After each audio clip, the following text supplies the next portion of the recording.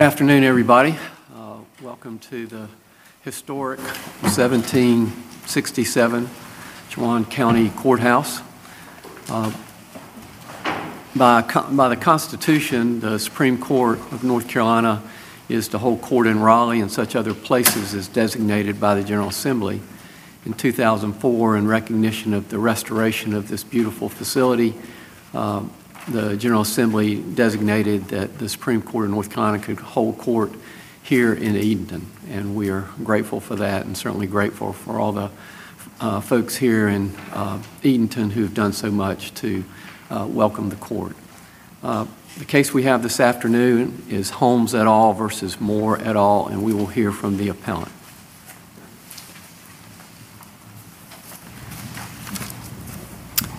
Good afternoon, Your Honors. May it please the Court, Pete Patterson for the legislative defendants.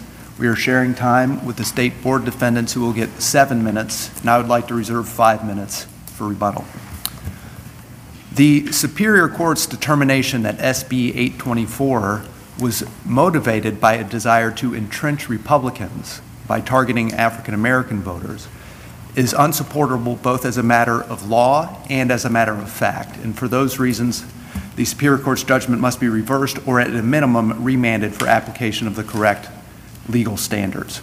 With respect to the facts, there are two in particular that demonstrate the unsoundness of the Superior Court's ruling. First is that 5 Democrats voted for SB 824, and there is no explanation for why 5 Democrats would vote for a bill designed to entrench Republicans, and the Superior Court had no explanation for that fact. The second is the sweeping reasonable impediment provision, pursuant to which SB 824 goes out of its way to ensure that all voters can vote, regardless of whether they have a voter ID. Now, the Superior Court mentioned that the General Assembly was told that under the prior voter identification law, HB 589, 184 out of over 2 million voters did not have reasonable impediment ballots counted. First of all, 184 is not much of a basis upon which to build an entrenchment theory, but there's more than that. The General Assembly took at least 6 steps to drive that number lower. First is the expansion of the number of qualifying IDs, adding student IDs and state and local government employee IDs, which the General Assembly was criticized for excluding from HB 589 because they were disproportionately held by racial minorities. But also was the creation of the free, no documentation voter IDs available at early voting locations in each county, which again is disproportionately used by African Americans. So no General Assembly intent on entrenchment would do that. Let me ask you a fairly basic question before you get too much further into your argument. Do you contend that any of the majority findings of fact lack sufficient evidentiary support? Yes, and first of all, the ultimate finding of fact, which is that this was based on... I understand that you're challenging the legal conclusion. Yes. And so are there any of the specific evidentiary findings of fact that you are contending lack sufficient record support? Yes, I would say that each of the predicates to the ultimate, for each of the Arlington Heights factors, competent evidence does not support those. And also, particularly in paragraph 111, the Superior Court got basic facts about the voter ID law incorrect. So this is in discussing public assistance IDs. And the Superior Court said, well, there's no explanation for why you would accept federal government employee IDs, but not public assistance IDs. But the law does not accept federal government employee IDs. So the Superior Court got this basic fact about the law incorrect. And the evidence in the record, Professor Callahan indicated that federal government employee IDs are disproportionately white. So the exclusion of those does not bespeak any discriminatory intent. But of course, we're also challenging the legal predicate upon which the court based its decision, and that it did not. And I'm clear on that. I mean, I understood that. I was trying to understand whether what we had was a challenge to any discrete finding of evidentiary fact, not the application of the Arlington factors, not the ultimate conclusion, but just the evidentiary facts. Right. You've mentioned 111. Were there any others? In paragraph 111, they also said that the eligibility period for the free no documentation voter ID is 1 year, when in fact it's 10 years. So that's another basic error of fact. But in terms of, what happened, other than those things, the provisions of the bill, the legislative record is all, a matter of public record. So I think... So is it fair to say, and I'll stop interrupting you a second and get the preliminaries out of the way, is it fair to say that with the exception of a couple of things that you've indicated, your argument is really either that the applicable legal standard was misapplied and or that the Arlington Heights factors were misapplied? Yes, Your Honor. That's essentially what we've Yes, that's essentially what we're arguing, and that there's not competent evidence to support the ultimate conclusion, and apart from that, the incorrect legal conclusion was applied. Thank you. But as you have responded to the question, it seemed to me that you also contested findings of fact based on various testimonies of certain of the plaintiff's experts. That I believe you said that one didn't take into account the sweeping reasonable impediment provision. I think that was Dr. Quinn. I think you indicated that others did not fully consider the breadth of what was available, and whatever testing they did seemed to have been in response to the prior House bill, not updated to reflect the changes in Senate Bill 824. Is that accurate? Yeah, that is accurate. I guess it's a bit of a challenge here to say what is a fact and what is a legal conclusion, because, like I said, the basic historical facts of what happened, that's all a matter of public record. Now, what inferences you draw and, whether you credit experts' testimony or not, it's set out in the briefs that we don't accept all of those things. For example, Ms. Ferris's testimony, it was not competent to support a finding that this was an anomalous activity. I mean, she specifically said that nothing in her testimony addressed the issue of racial discrimination, and nothing in her testimony could distinguish between what the General Assembly did in SB 824 and the other 9 or 10 bills that they passed in the lame duck session. And we don't concede that, Professor Quinn had an accurate picture of the voter ID possession among the electorate. And getting back to where I started in terms of things that the General Assembly did to make this even more protective of voters than HB 589. So there are at least 6 changes. One I mentioned was the additional IDs. Another was the expansion of the reasonable impediment process from people who had an impediment to obtaining an ID to people who had an impediment to presenting an ID. So for example, now people who forget their ID at home would have that process opened up to them. There was an elimination of the requirement to present an alternative ID in order to have a reasonable impediment ballot count. There was eliminated ballot challenges to reasonable impediment IDs, and they also got rid of subjective reasons to discount reasonable impediment ballots. And then finally, the 6th thing is mandated education. There were 4 mailings that were required to be sent to every household in the state, stating that all voters can vote with or without ID. So as the District Court in the District of Columbia, in pre-clearing a South Carolina voter ID law, said a sweeping reasonable impediment provision, expansion of number of IDs, making it easier to obtain IDs, and mandated outreach and education all undermine any finding of racially discriminatory intent, and all of the same is true here. And the Superior Court ignored these changes. And that's the legal error that we point to, is that the Superior Court essentially flipped the burden of proof and presumed bad faith on behalf of the General Assembly. Before you turn to the legal error, sticking with the facts in North Carolina for just a moment, the trial court, in addition, so you mentioned the 184 reasonable impediment ballots in the May 2016 primary, which was the only time the reasonable impediments process was used.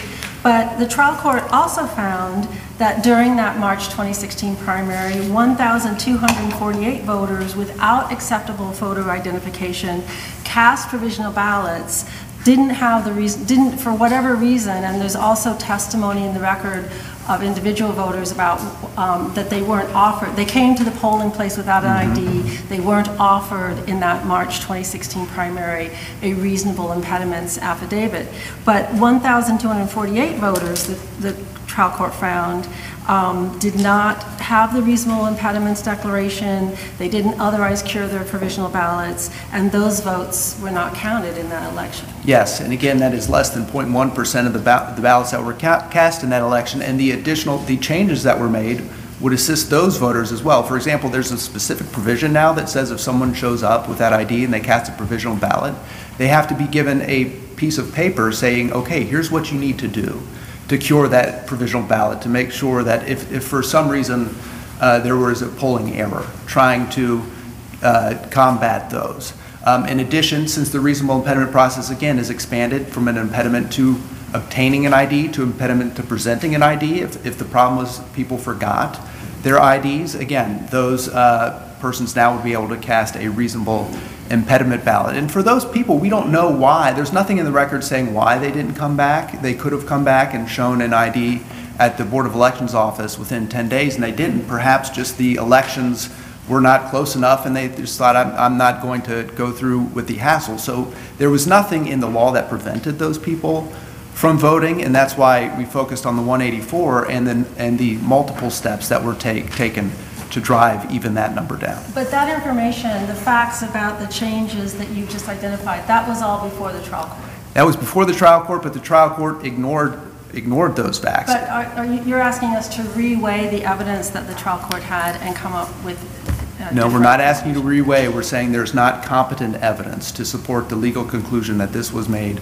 for a racially discriminatory purpose, similar to the Fourth Circuit in McCrory, was operating under a clear error standard, which is higher than this court's, more deferential to the trial court than this court's competent evidence standard, yet that court reversed a trial court finding that there was not discrimination in HB 589.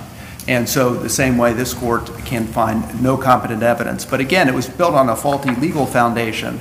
And that is shown by the emphasis on McCrory. There are nearly 50 citations to McCrory in the Superior Court's decision, but not once does the Superior Court mention that the same Fourth Circuit actually held that SB 824 was likely not racially discriminatory, unlike HB 589. And this is a court that is bound by the prior McCrory decision holding that, and yet that's not mentioned one time. The court also does not mention that President Carter and the Carter-Baker Commission recommended a strict voter ID law.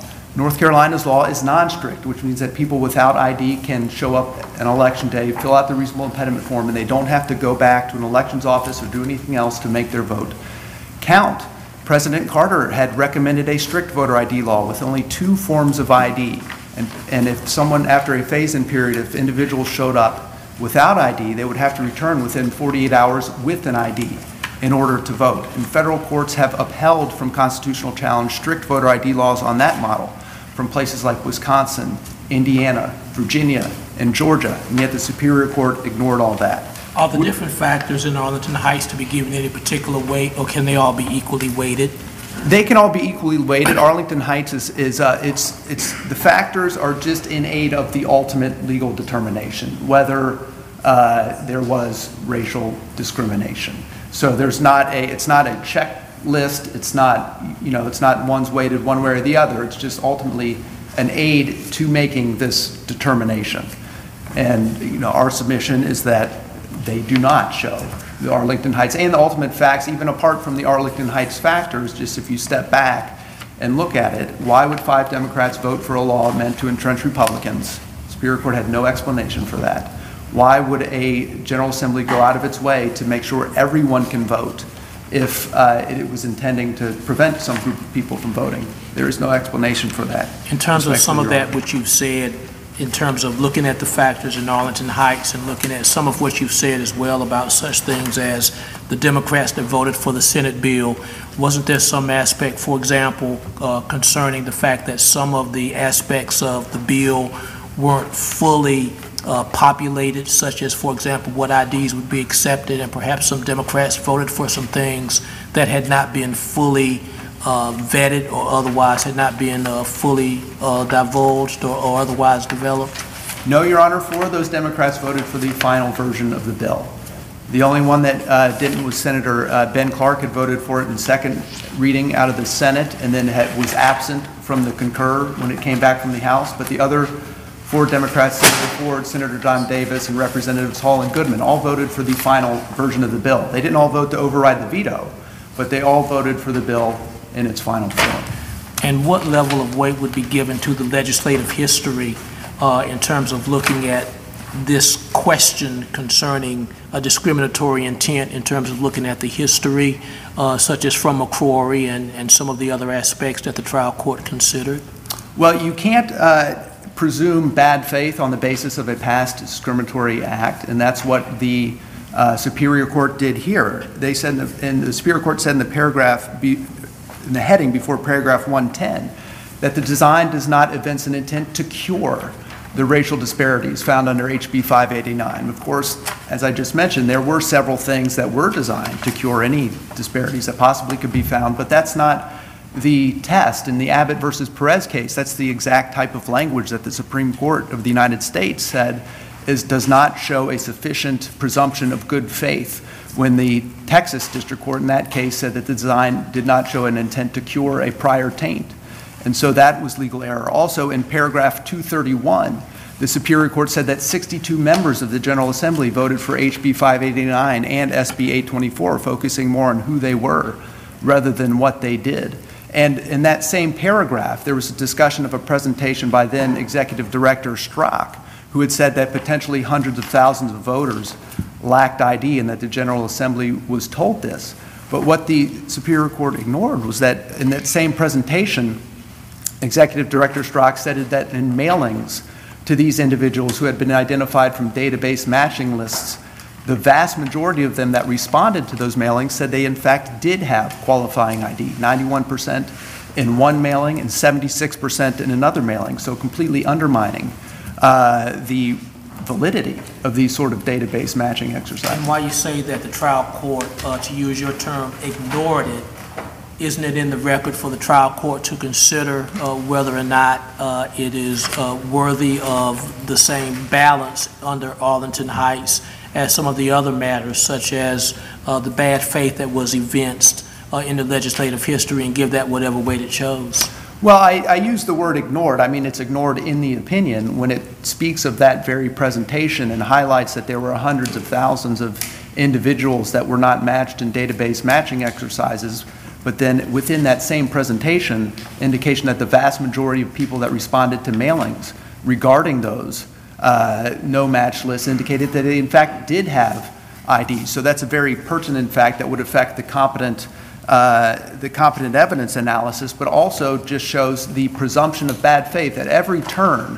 When there was perhaps an inference to be drawn, it was a consistent presumption of bad faith. And the public assistance IDs show that very clearly. When the Superior Court said, well, it evinces bad faith to reject these public assistance IDs, although the Fourth Circuit in Raymond, looking at the same legislative record, said nothing in the exchange evinced bad faith. But then the Superior Court also said, well, the later addition of public assistance IDs does not give any credit to the General Assembly because, as far as we can tell, there are none of these actually exist. So how can it be both ways? That just shows they're presuming bad faith. And in addition, with respect to the IDs, the plaintiffs have not identified any array of ID that could narrow the alleged disparity that exists here at all. So as far as the evidence before the court shows, this is the array of voter ID that would have the narrowest possible racial disparity. And then plus we have the reasonable impediment provision. Again, the plaintiffs haven't shown that there's anybody that would not be able to vote under this law. But when you use the term ignored, just to make sure I'm clear, when you say ignored, you're not saying that the trial court didn't consider it, but you're saying, if I understand you correctly, that it is just not mentioned in the opinion in the factors which you've conceded the trial court could balance those factors the way that it saw fit. Yeah, well, I don't know what went on in the drafting process or what was in their minds. It was in the record. It was not reflected in the opinion. So that's what I mean by ignored, Your Honor. And I'm into my rebuttal time. I'm happy to answer other questions or preserve my time. Thank you.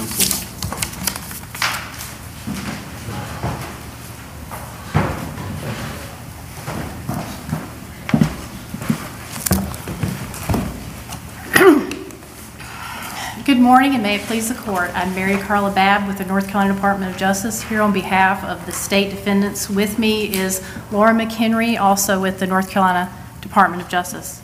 Your Honors, with the short time that I've reserved here today, I wanted to discuss the disparate impact analysis of North Carolina's voter ID law under the Arlington Heights inquiry and evidence at trial about the State Board of Elections' role in the enforcement of the challenged law. The application of Arlington Heights in the cases from the federal circuits informed that what is relevant to the discriminatory impact analysis is the provisions of the law themselves, and with voter ID laws, we know what is very important is looking at whether the laws have ameliorative provisions and what those ameliorative provisions say. As state defendants fully argued in their briefs presented on appeal, plaintiffs failed to present evidence to establish North Carolina's current voter ID law violates the North Carolina Constitution. The trial court erred in several aspects of its analysis, and the court should reverse the trial court's order. However, the most fundamental flaws in the plaintiff's arguments and presentation of the evidence and the trial court's order are reflected in those parts of the order pertaining to the photo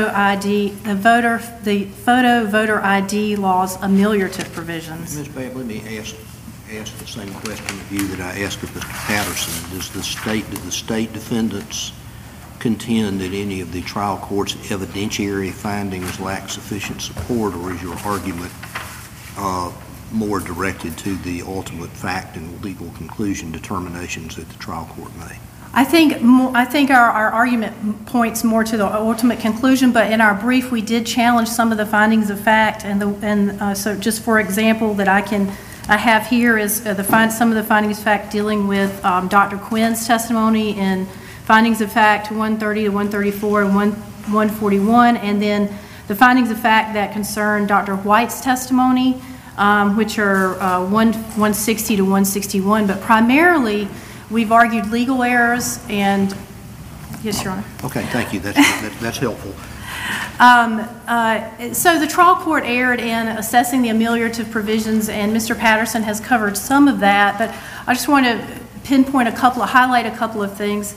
The first way it argued, and again Mr. Patterson touched on this, was that it ignored the weight of the authority from the circuit courts that demonstrate voter ID laws with ameliorative provisions similar to ours reduce any potentially disparate impact sufficiently to overcome an equal protection challenge, and those are the cases from Virginia in the Fourth Circuit, Lee, Alabama, Greater Birmingham, Versity from Texas, which was a Fifth Circuit case, and Frank, which was a Seventh Circuit case. In those cases, they had similar provisions to ours, but the courts there found there was no discriminatory impact and ultimately no equal protection violations. And among other notable characteristics of those laws is that they either didn't have a reasonable impediment provision, or if they had one, an extra step had to be taken to be able to vote, which is not what we have here in our law. And in those cases, the court still found that there was no disparate impact and ultimately no equal protection violation. But shouldn't we be looking to the findings of fact and the evidence about disparate impact in North Carolina? And in particular, for example, let me draw your attention to finding of fact 141, where the court said, "This court finds that Professor Quinn's results are reliable and establish that African American voters are more likely than white voters to lack a form of qualifying ID under SB 824. Isn't that a finding of fact by the trial court based on hearing all the evidence, hearing the conflicting expert witness testimony, making his findings based on the evidence? Isn't that a finding of fact that we're bound by? Well, that finding, I believe, was challenged by both the legislative defendants and the state defendants. But even assuming that that is true, the ameliorative provisions are important to look at to see that they reduce any potential disparate impact from the fact that one set of the population may possess more of the qualifying IDs than the other set of the population. But aren't we looking, under the Arlington Heights factors, aren't we looking at this disparate impact evidence in order to determine ultimately whether there was a racial motivation in passing the law? Isn't that the purpose of this evidence? Yes, Your Honor, it is. But when you're looking at disparate impacts, let's let's take that as true. Let's say despite the challenge to it, one part of the population carries more of the possesses more of the IDs than the other. Well, then you look at the reasonable impediment provision, and it substantially reduces any burden to the population that has less of the qualifying IDs, and the case law from these other circuits say that it doesn't have to, as the trial court seemed to believe, eliminate the burden completely, because we know that from these other case laws, the existence of some level of inconvenience in the voting process does not prove discriminatory impact, even assuming that there's a disparity in some who may have the inconvenience of obtaining a free ID or the inconvenience in voting with no ID, and those who do not. We know that from looking at the Fourth Circuit's decision in Lee, where the court recognized that Virginia did have a disparity, as what you're recognizing there, Your Honor, but said because Virginia had offered free identifications and had a cure process for provisional ballots after the election, much like North Carolina does, of course, we go a step further, that law is not discriminatory, as Virginia went out of its way to make the impact as burden-free as possible. It was the same analysis with the Versailles Court, the court in Frank, and then with the Fourth Circuit analyzing our law, this particular law. All these relied upon a U.S. Supreme Court, granted not an equal protection case, but the Supreme Court case in Crawford v. Marion County Board of Elections that says things that you must do to obtain an ID do not qualify as a substantial burden on the right to vote or even represent a significant increase over the usual burden of voting. I guess I'm asking a slightly different question in the sense that it's my understanding that the trial court's order, the reason why it was significant that so many legislators had voted on the prior bill was because it was about their knowledge about the impact on voters and who had IDs and who didn't. And ultimately, under Arlington Heights and under the disparate impact prong of proof under Arlington Heights, seems to me it doesn't matter whether the legislature ultimately was right or wrong. It was what was in their minds. What were they intending? What impact would they naturally expect? And so the fact that they had voted on a prior law, they knew that African American voters were more likely to lack an ID, that's relevant to what their intent was, whether they were actually at the end of the day absolutely right about it. Well, all of it just factors together. And if you look at the law, that's what's primary. You should look at this as a facial challenge, and the resulting disparate impact is helpful and informs the intent here. And it is.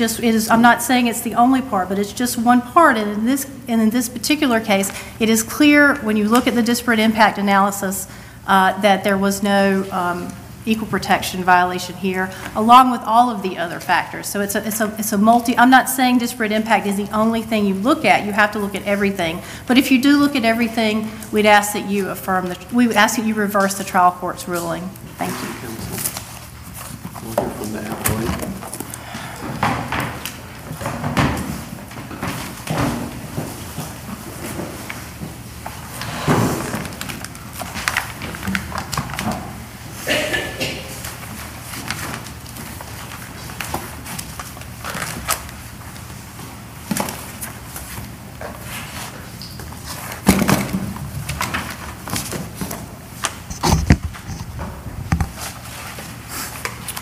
May it please the court.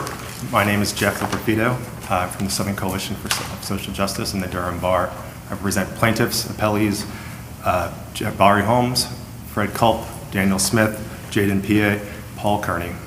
Following years of litigation culminating in a 3-week trial, the majority of a 3-judge panel concluded that Senate Bill 824 violated the North Carolina Equal Protection Clause because it was enacted with the intent to discriminate against African American voters. The question before this court is whether that conclusion is supported by findings of fact based on competent evidence. And the answer to that question is an unequivocal yes. The 102-page majority opinion details at length the substantial competent evidence put forth by plaintiffs to satisfy their burden under the Arlington Heights burden-shifting framework. That evidence, considered under the totality of the circumstances, supported the trial court's final determination that the Republican supermajority enacted Senate Bill 824, at least in part, to entrench itself by burdening the voting rights of African-American voters who in North Carolina reliably vote Democratic. It was then and only then that the trial court shifted to defendants to demonstrate that Senate Bill 824 would have been passed without discrimination as a motivating factor, a burden they were unable to carry. Defendants, not surprisingly, take issue with some of the inferences drawn by the trial court based on this evidence, and their briefing is filled with countless examples of where they believe the more plausible interpretation is one in their favor, and you heard about them in their opening argument. And they come here today requesting that this court partake in that same exercise, but it is not the function of this court to reweigh that evidence. And as this court has repeatedly stated, a trial court's finding of fact are conclusive on appeal if there's competent evidence to support them, even though the evidence could be viewed as supporting a different finding. And that makes particular sense here. Do you agree that the trial court was required not to overemphasize the prior House bill and whatever may have attached to that? Yes, Your Honor. I agree that the trial court was not permitted to shift the burden of proof, burden of persuasion, onto defendants. It was plaintiff's burden to present evidence with regard to the Arlington Heights factors, the subjects of inquiry there, the sequence of events, the legislative history, the law's impact, and the historical background. And that is what plaintiffs did here. They put forth evidence on each of those factors, and the trial court considered those factors in the totality of the circumstances before reaching its ultimate determination of discriminatory intent. Well, the trial court made 50 references to the Virginia or the Fourth Circuit Court of Appeals decision in McCrory, and no references to the current Fourth Circuit case that considered the bill that was actually before it. What should this court make of that? Well, for starters, this court is not bound by any federal decision. As Your Honors know, and as you recently stated in the Harper decision, that the North Carolina Constitution provides stronger protections for individuals as it relates to voting rights than the federal Constitution. So where there might be the absence of a claim under the federal Constitution, there may in fact be one present here. But the fact that the trial court cited, they did cite to actually both cases. Can you show me precisely where the trial court cited and relied in any way on the most recent decision? Yes, Your Honor. In the paragraph 252, they cite to this very issue that we're talking about, the shifting of the burden, and they cite the Raymond decision there. And the Raymond decision supports what we believe was done correctly by the trial court in reliance on Abbott, which is it's plaintiff's burden of proof to put forth evidence. And while the history alone of prior finding of discriminatory intent cannot flip that burden, it can be relevant. And Abbott tells us that. Abbott says that the historical background is not irrelevant, it's a consideration. And Abbott also tells us that the prior legislation's intent can be considered by the trial court. And this is from 138 Supreme Court, the pen cite's 2327. The intent of the prior legislature is not irrelevant. It can be considered to the extent it naturally gives rise to or tends to refute inferences regarding the intent of the later legislature. Then Judge Kavanaugh in the South Carolina case, which defendants cite to a number of times in their briefing, notes that under Arlington Heights, ongoing legislative action with the knowledge of disproportionate impact might be some evidence of discriminatory purpose, depending on the other facts and circumstances. And that is what we submit that the trial court did here. They considered different factors as it relates to the sequence of events, the legislative history, particularly the fact that during the legislative history, opponents of Senate Bill 824 put forth, they raised concerns in debate. They put forth evidence in the form of data.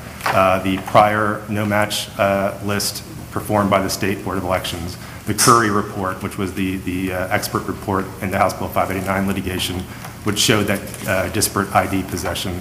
And then the Kimberly Strack presentation that noted the fact that the reasonable impediment provision that everyone in 2016 believed was a foolproof cure, in fact, was not one. And that showed, which the trial court found significant, that nearly 15% of individuals who utilized provisional ballot with a reasonable impediment provision were disenfranchised. And that's independent of the other around 1,200 or so that were not given a reasonable impediment provision, which our expert, Ariel White, found constituted a larger percentage of blacks than the electorate. So again, all that evidence can be considered by the trial court in the manner that Abbott tells us, and the Raymond Court acknowledges that too. Counsel, is there any enabling legislation that this legislature could have enacted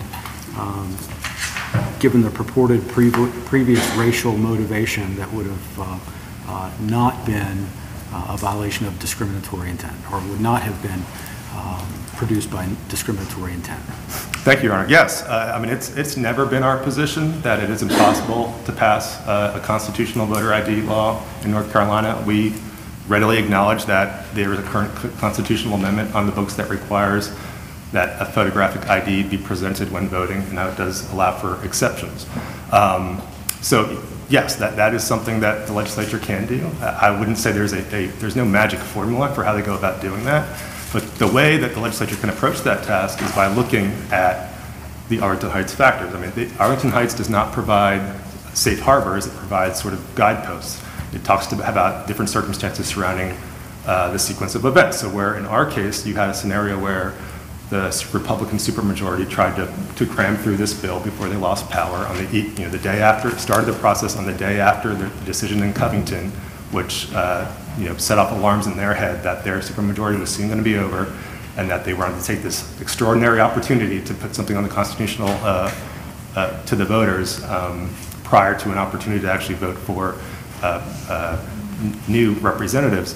I mean, those things have to be considered. So if you kind of remove some of the factors as it relates to each of the pieces of evidence that we've put forth in our case in chief, surely there's a scenario where the General Assembly can pass a constitutional law. And even the trial court even contemplates that, consistent with our theory of entrenchment, consistent with what defendants expert Professor Callanan even noted, that this is sort of rational behavior of a legislature trying to entrench itself by passing a more stringent law before they have the opportunity for a more watered down bill to be presented.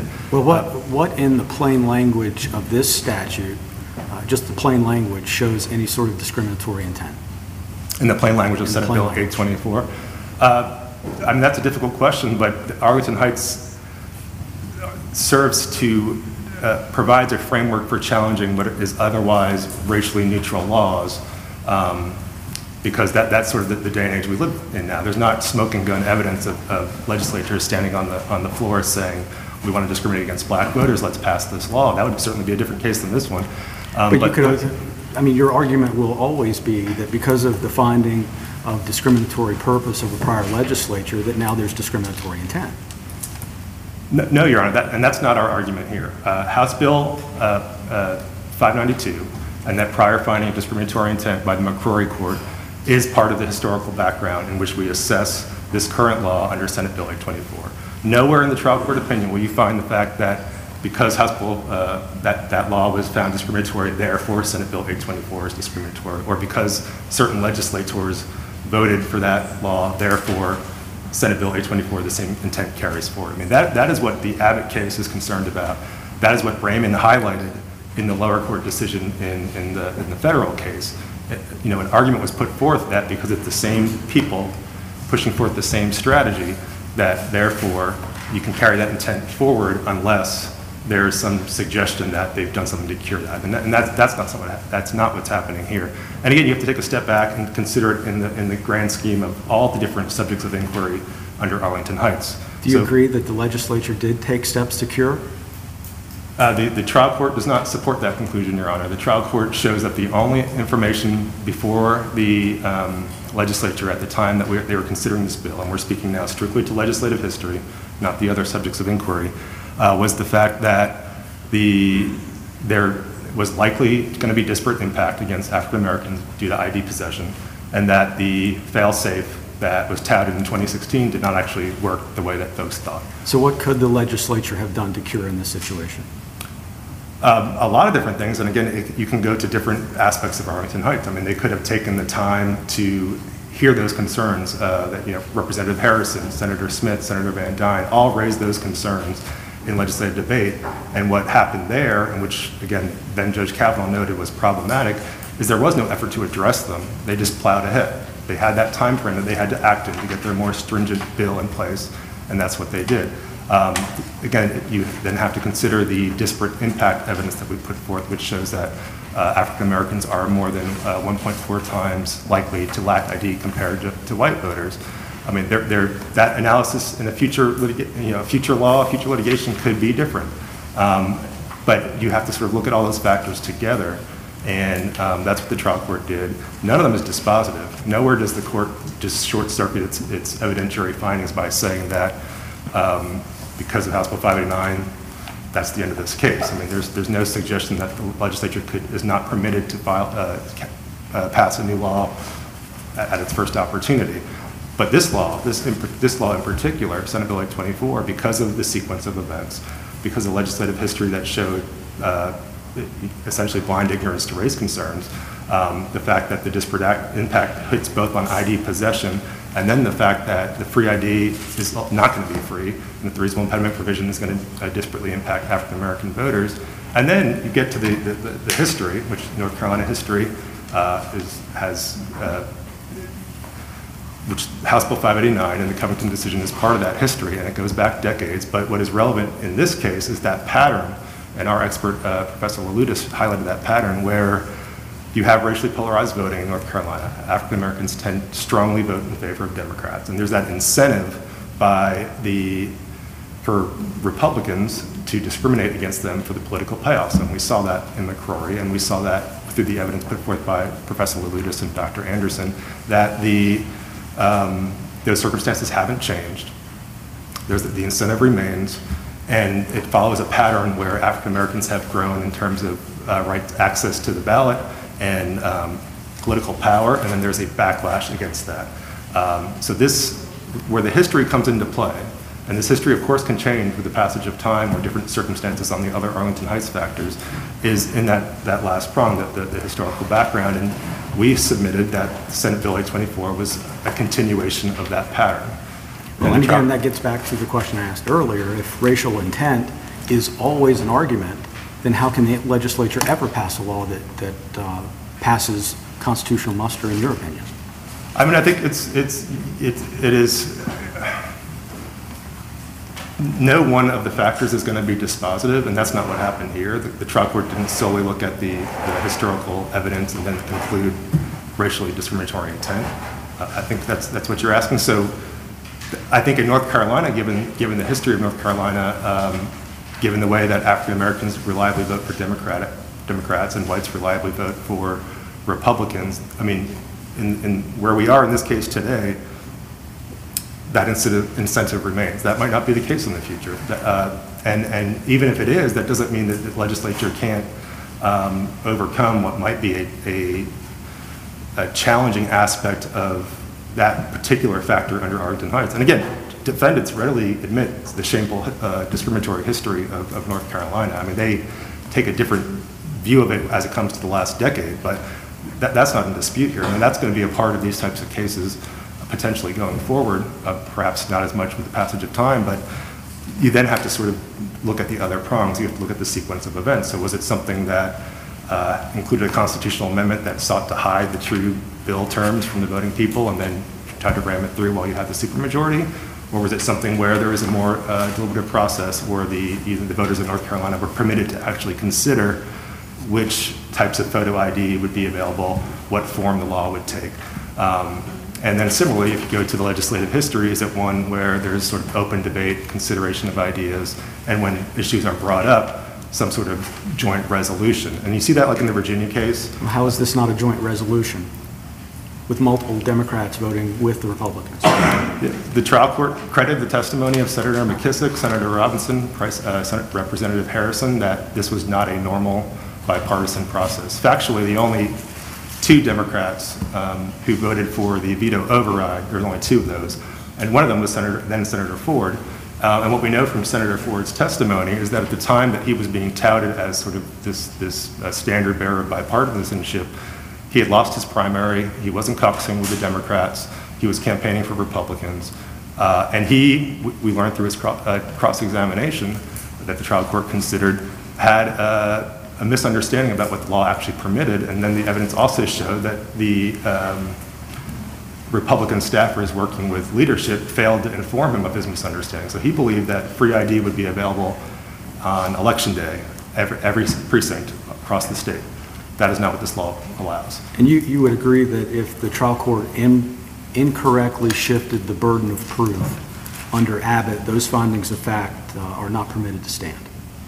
Yes, if the trial court committed a legal error like the burden shifting in Abbott, I agree with that statement. And if the trial court committed the legal error that the McCrory court considered, which is viewing the evidence put before the court in isolation, that could also be an error. So, both Raymond and McCrory stand for the fact that the fact findings, if supported by competent evidence, basically stand.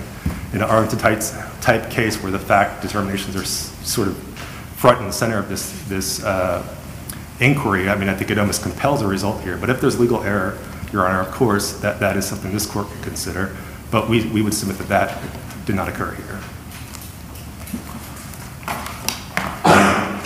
What evidence was presented that the experts for the plaintiff considered the amelioration provisions?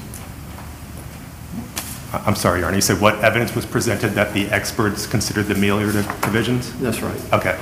The reasonable impediment provision. Sure. So that sort of came up in two buckets of evidence. You have it on the legislative history, which I've talked about a little bit, which is the fact that during legislative debate, various senators and representatives brought forth the fact that the state board's own data showed that over 200,000 people were lacking ID. The prior iteration of this law showed that there was potential for disparate impact because of ID possession. And what we saw there was that there was no effort to sort of address that. They just plowed ahead. On the impact piece, which is sort of where the other area where this comes up, that is essentially what the testimony of Professor Kevin Quinn sought to inquire about. So Professor Quinn actually assessed, he was the only expert to do a full impact analysis of Senate Bill 824. And he made, using a sound methodology that no one has challenged, no one challenged his credentials, he made a determination that 1.4 times, that African Americans would lack ID 1.4 times more than whites. He found that nearly 7% a little bit over 7% of African Americans lacked the ID, which equates to over 100,000 voters. And he found that the various IDs that were added to speak to the increase in IDs that are in Senate Bill 824 as compared to House Bill 589, the various IDs that were added did not actually make a difference. We also saw the testimony from Ariel White, who spoke to the reasonable impediment provision. Again, the reasonable impediment provision was addressed during legislative debate. The information that the General Assembly had at the time was that some voters are going to fall through the cracks. And what Ariel White found was that the 1,200 or so voters who cast a provisional ballot without a reasonable impediment, their votes did not count. That population was more black than the rest of the electorate. And her review of the reasonable impediment provisional file, which is something that was made available after the 2016 primary, showed that there were lots of, it told the story of errors being committed by election officials wherein individuals would not receive the reasonable impediment. And we saw that in the case with Daniel Smith and Paul Kearney, as plaintiffs told their story during the trial. So she looked at that. What bill was the reasonable impediment provision that you're referring to from 2016? What bill was that a part of? House Bill 589. Are you submitting to the court that the reasonable impediment exceptions were the same under Senate Bill 824 versus the House bill? No, we would readily concede they are different. So what evidence is there in this record that the reasonable impediment, the sweeping reasonable impediment provisions of 824 were properly considered by any expert? Because Dr. Quinn said clearly, I've not studied reasonable impediment exceptions under Senate Bill 824. So then that gets you to trying to compare apples and oranges with the 2016, what was applied by the Board of Elections versus what 824 actually provides. What testimony is there to say that what 824 actually provides would exclude any voter? I think to answer that question, Your Honor, I think you have to take a step back and recognize that this is a circumstantial case. We are putting forth circumstantial evidence to prove what we believe is the case under the Arlington Heights framework. And Arlington Heights readily acknowledges that you have to do a sensitive inquiry of that evidence, and it's a holistic approach because you don't have smoking gun evidence. Would I agree with you that perhaps the better evidence would be rolling out Senate Bill 824 for an election cycle and seeing what happens there? Yeah, I'd probably give you that. But we put forth evidence that allowed the trial court to draw inferences about what might be the impact going forward. And it's not disputed that the possession piece is in the record through the testimony of Kevin Quinn. I mean, you've heard reasons why it shouldn't have been credited. That's them just trying to reweigh the evidence. There is disparate possession in North Carolina based on the record here between African Americans and white voters. So that is all that is actually needed under McCrory, which says that you don't need overwhelming impact, you just need some impact. I mean, impact is... But if there's no impact on the election because of the sweeping reasonable impediment exception, because every voter in North Carolina can vote either with the ID or under this sweeping exception, how is there any kind of impact? Yes, Your Honor, the constitutional harm alleged here is not that any particular voter is not going to be able to vote. I mean, that is not the legal standard here. The harm here under an equal protection challenge is that voters are being treated differently, and that the fundamental right to vote for certain individuals is being burdened in a way that falls more disproportionately upon them. So our argument... If nobody is prevented from voting, how does that show discrimination? What the trial court credited in the record was the fact that the combination between disproportionate ID possession, the history of poverty stemming from North Carolina's history of discrimination against black voters, which make them have negative consequences for political participation in the manner in which they can get IDs, in the manner in which they can travel, in the manner in which they can take off from work.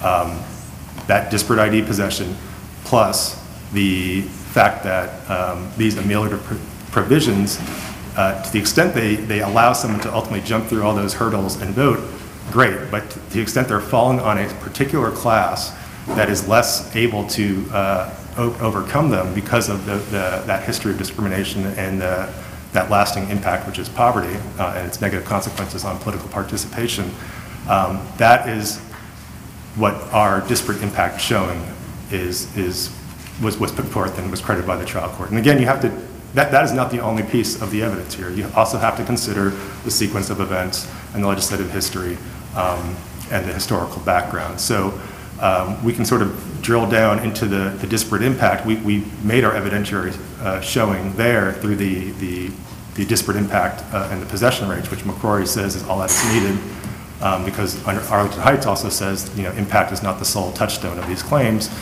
But then you have to look at the other aspects, as we did and as the trial court credited. Well, the trial court did go into a lot of detail in explaining why addressing the so-called reasonable impediment process deters voters and otherwise keeps people from even trying if they want to, and makes it more difficult in a disproportionate way as to African American voters, doesn't it?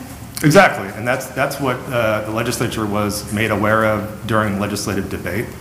So they were aware of that fact, and there's nothing in the record suggesting that they then made a special effort to address what Kimberly Strack at the time was telling them. Well, and if I'm reading this correctly, there was also expert testimony from Professor Hood that attempted to rebut some of that, and the trial court talked about it in some detail and said, no, that doesn't really apply here, and it doesn't blunt the effect of the other evidence that I've already heard and decided to believe. Exactly, Your Honor. So what Professor Hood sought to do is compare the experience of a South Carolina reasonable impediment provision in a prior election to see what inferences could be drawn from that in North Carolina. I mean, the same type of inferences that we're drawing by looking at 2016 and going forward to Senate Bill 824. And what the trial court found was that his testimony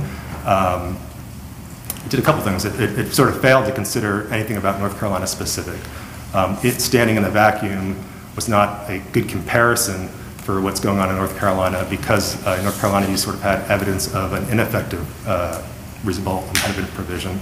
And then in rebuttal, our professor, expert professor Kevin Quinn, actually showed that if you did the Hood analysis, utilizing, considering both active and inactive voters, which in South Carolina and North Carolina, active and inactive voters are still eligible voters, it actually showed the disparate impact against African Americans, both on turnout, which is what he was assessing. So again, these are examples of what defendants have put forth in terms of responding to these findings. I mean, they're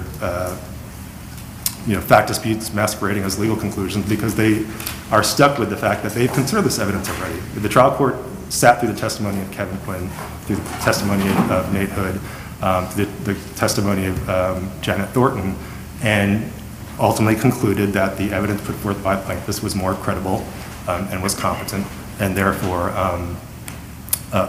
that made those findings that allowed it to ultimately make the finding regarding discriminatory intent here. Well, I haven't heard anything from anybody to indicate that the job of looking at the evidence and determining its weight and credibility isn't well within the authority of the trial court as he exercised it here, or they did. Do you see that anywhere? No. I mean, I think that is, there is an impressive amount of evidence supporting the fact findings that we see in this majority opinion, as it relates both to our burden of proof and even then when the burden shifts to defendants in terms of. Is there anything in any of the cases cited by your side or the other side that would indicate that the treatment of the evidence here isn't within the trial court's authority in analyzing the Arlington Heights factors? No, Your Honor, and that's, I think,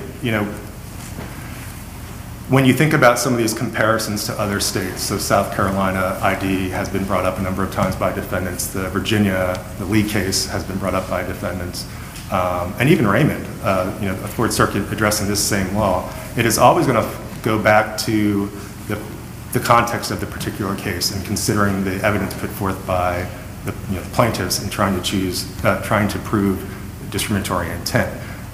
All those cases sort of look at the same types of things, and you can, when you start making these comparisons, you can see, Virginia's law, the substance is a little bit different, the process is very different. They were passing a law that was meant to meet preclearance. They were trying to reconcile with HAVA standards. Their legislative debate showed a very different record than the one that we see here, which strikes a lot of suspicion based on the fact that these concerns were ignored, that they just rushed ahead. That, again, this was the first time that the lame duck session was reconvened to pass implementing legislation flowing from a constitutional amendment. This is the first time that the manner in which they did that failed to put limitations on the way in which what topics could be addressed. And that's, again, testimony from our expert Saber Affairs. So, no, I mean, this is perfectly consistent with how you address these cases. They are totality of the circumstance cases. They're circumstantial evidence cases. And we would submit that they strongly support the findings that were put forth here, and that those findings compel the court's ultimate conclusion here. If no other questions, I ask this court to affirm the trial court's decision striking down Senate Bill 824. Thank you, counsel.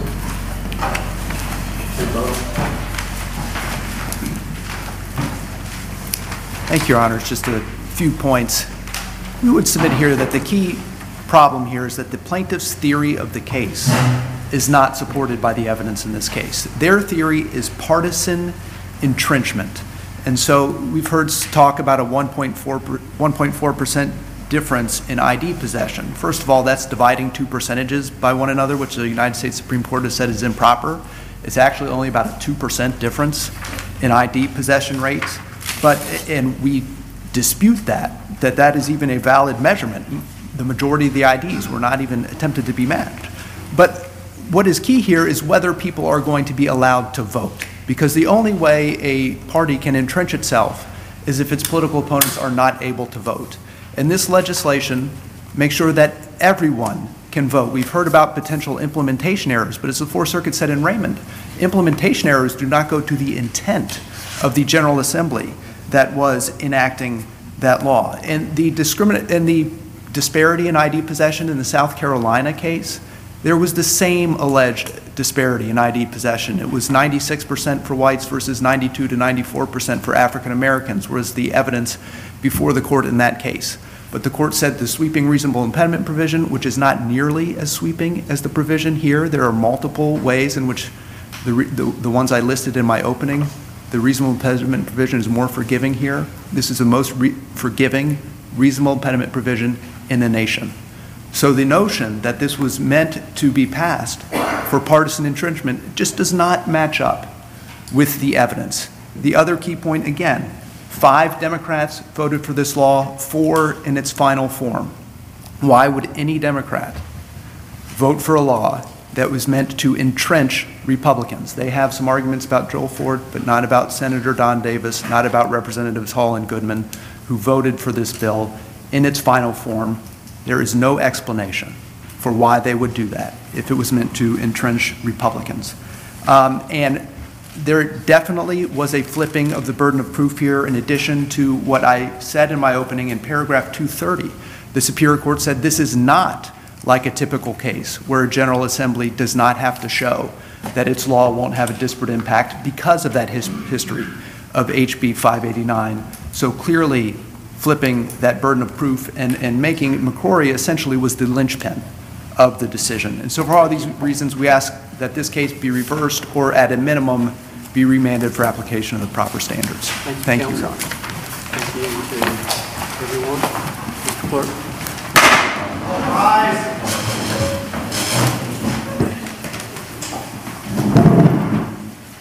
Oh yes, oh yes, oh yes. The Supreme Court of North Carolina will be in recess until 9:30 a.m. tomorrow morning. God save the state and this honorable court.